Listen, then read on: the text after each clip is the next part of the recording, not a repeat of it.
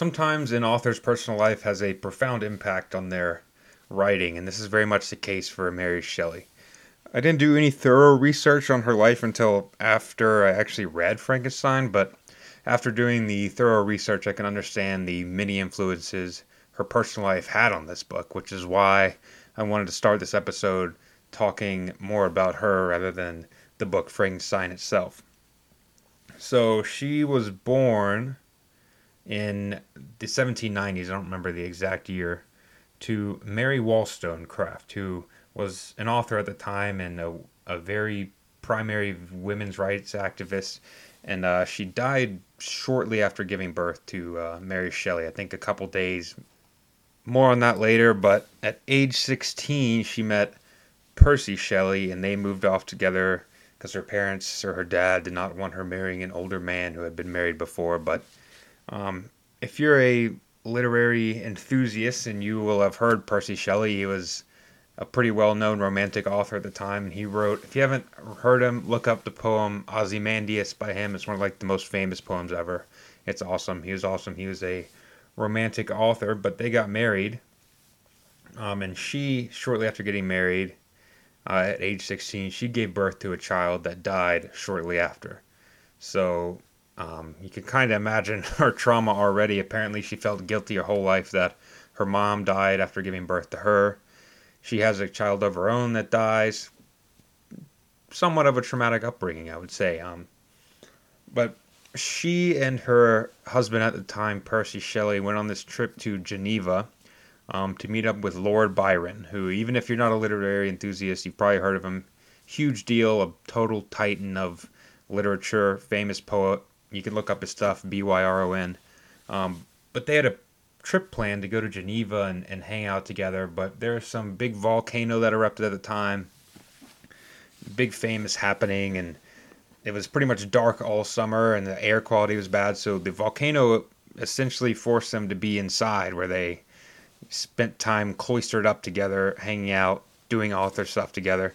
And Lord Byron issued a challenge to all of them to write the best scary story, or maybe his ghost story, but the exact details elude me. But it was from this competition that Frankenstein was written. And keep in mind, she was 18 years old at the time. It was in 1818, so 200 years ago. Very impressive, but it was out of that competition, friendly competition, that she wrote Frankenstein. And the story itself starts with this ship captain named Robert Walton. And he's on this ship, which is somewhere in England, somewhere around London, and it's bound for the North Pole. And we gather that Robert Walton, is a man of high ambitions, lofty dreams. He's an explorer. He's all about exploring and discovering scientific discoveries. And it's his undying ambition that led him to this journey for the North Pole. I wrote down a quote from a letter he wrote to his sister in the plot to give you an idea of who this man is. He writes, I feel a cold northern breeze play upon my cheeks, which braces my nerves and fills me with delight. Do you understand this feeling? This breeze, which has traveled from the regions towards which I am advancing, gives me a foretaste of those icy climes. Inspirited by this wind of promise, my daydreams become more fervent and vivid. I try in vain to be persuaded that the pole is the seat of frost and desolation. It ever presents itself to my imagination as a region of beauty and delight. There, Margaret, the sun is forever visible, its broad disk just skirting the horizon and diffusing a perpetual splendor. We may be wafted to a land surpassing in wonders and in beauty every region hitherto discovered on the habitable globe. Its productions and features may be without example, as the phenomena of the heavenly bodies undoubtedly are in those undiscovered solitudes. What may not be expected in a country of eternal light? And just reading this out loud, I realize what awesome prose it is. And you see this throughout the book, that Mary Shelley uses the dialogue or the letters written between characters as kind of a chance to show off her skill in prose. At 18 years old, it's fascinating. But Walton himself, he's engrossed by this idea of the North Pole. He kind of heaped together a ship of ragtag guys who he thought exhibited half the ambition that he did. And he's going to the North Pole to find whatever scientific discoveries may await him there, to study the stars and stuff like that. And I think he's supposed to be a caricature of the imprudent nature of scientific ambition and monomaniacal obsessions. And like most people, like Robert Walton, who live in this constant state of ambition or obsession or whatever you want to call it, he lacks friends. In another letter to his sister, he laments not having made any strong friendships during his life, and he attributes that to he can never meet someone who is as ambitious as he is. So he's on the ship. He writes his sister every couple of days. The ship departs, and almost immediately it gets stuck in these vast ice sheets, so the ship can't move. And they look out for any sign of anything, and they see this man in near death status on this dog sled or whatever they're called. And he rolls up to the ship, and they rescue him. They pull him up, they nurse him back to health, and he introduces himself as Victor Frankenstein. So that's where you get the name Frankenstein from. It's not actually the name of the monster. Sorry, spoiler alert, that he creates, but it's the name of the doctor himself, Victor Frankenstein. And as soon as Victor Frankenstein is nursed back to health, he begins retelling his life story to Robert Walton. And then we kind of see a kind of change where Walton becomes not so much the protagonist, but he's just a conduit through which we hear the story of Victor Frankenstein's life. And Victor Frankenstein tells him that he's always been into science his whole life. From a little kid, he was super into science, but he was into the underworld of science, if you will. He read alchemy and galvanism. He name drops Cornelius Agrippa, Albertus Magnus, who were, in his words, the lords of his imagination. And so we see that even from a kid, he had that seed ingrained in him. And this brings me back to last week's episode of Gilles de Rais. I didn't talk about this there, but Gilles de Rais was this horrible, evil tyrant, and he recalls his childhood reading about Caligula, who is this horrible, corrupt Roman emperor, and he says that those images kind of festered around in his mind and bloomed into something later in life, and that's kind of what we're seeing here with Frankenstein talking about these galvanists and alchemists, and that seed was just ingrained in him as a kid. He says, I read and studied the wild fancies of these writers with delight. They appeared to me treasures known to few beyond myself. I have described myself as always having been imbued with a fervent longing to penetrate the secrets of nature. So that's the second time already we've seen that word fervent, which is like a big word and very much relates to the rest of the story.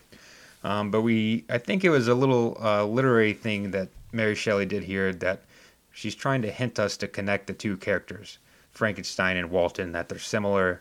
They have this fervent passion, which is probably why Victor Frankenstein chose Walton to be the one to tell his entire life story to. But after his childhood, Frankenstein says that he goes to college, I forget where, unimportant. He goes to school, and he goes and meets with his teachers, and one teacher laments his self-studies with Agrippa and Magnus. He says, that's a waste of time. I'm going to encourage you on a new path to study natural philosophy, quote, real science. But the seed that Victor had once planted was already beginning to germinate, and he turned back to alchemy and galvanization and ultimately decided that he found a way to extend beyond the natural cycle of life and kind of discover the purpose of life, if you will, and so began his huge project. So he locks himself up for months in his apartment room. He decides to create some type of amalgamation of a human body and bring it to life, also known as galvanization. So he does grave digging to get these body parts. And again, we see this monomaniacal obsessions that took hold of him. He cuts off contact with everybody. He doesn't leave his room except to find these body parts. And his original goal was to make the monster, is what he calls him. He wants to make the monster beautiful. He's supposed to be tall, broad shoulders with slicked back hair. And eventually, of course, he finishes his project, brings it to life, and what he created was far worse, or at least far uglier than what he intended. He says, how can I describe my emotions at this catastrophe, or how delineate the wretch whom with such infinite pains and care I had endeavored to form? His limbs were in proportion, and I had selected his features as beautiful. Beautiful, great God! His yellow skin scarcely covered the work of muscles and arteries beneath. His hair was of a lustrous black and flowing, his teeth of a pearly whiteness. But these luxuries only formed a more horrid contrast with his watery eyes, that seemed almost of the same color as the dun white sockets in which they were set, his shriveled complexion, and straight black lips. So not exactly beautiful, but something half real and half alien. And there's something about these half real, half alien beings that I think frighten us humans the most. We cannot distance ourselves from the reality of their being enough to totally alienate them. We almost empathize or sympathize with them. And as a prelude to reading all these gothic fiction books, or as a primer, I should say, as a primer to reading all these books, I got this book of essays, basically, by this guy named Mark Fisher. It's called The Weird and the Eerie, and he talks about what exactly does it mean to be eerie? What does it mean to be weird? What is it that makes our skin crawl in the most fundamental sense? And there's a little passage from the introduction of that book, which I went back and read, and it relates very much to Frankenstein. So he says, Mark Fisher says, the eerie concerns the most fundamental metaphysical questions one could pose, questions to do with existence and non-existence. Why is there something here when there should be nothing? The unseeing eyes of the dead, the bewildered eyes of the amnesiac, these provoke a sense of the eerie just as surely as an abandoned village or a stone circle will do. So surely this is the same metaphysical predicament that the monster that Frankenstein made is. He's here, he's tangible, he's real, he's alive, sort of. It kind of depends on your definition of alive, but by all means he should not be here by any laws of nature. So he resembles a human just enough for us to recognize him as that, but he's like 9 feet tall. He's got these watery eyes and shriveled complexion, which are features that are alienated from our consciousness, and so we kind of half alienate him as well. Eerie indeed, and that's where you see the gothic part of this gothic book coming in. And it's this horrible, ugly, wretched aesthetic that kind of wakes Victor Frankenstein up from his obsessive stupor. And he's appalled by his creation, and he sees the monster and he flees the college entirely and returns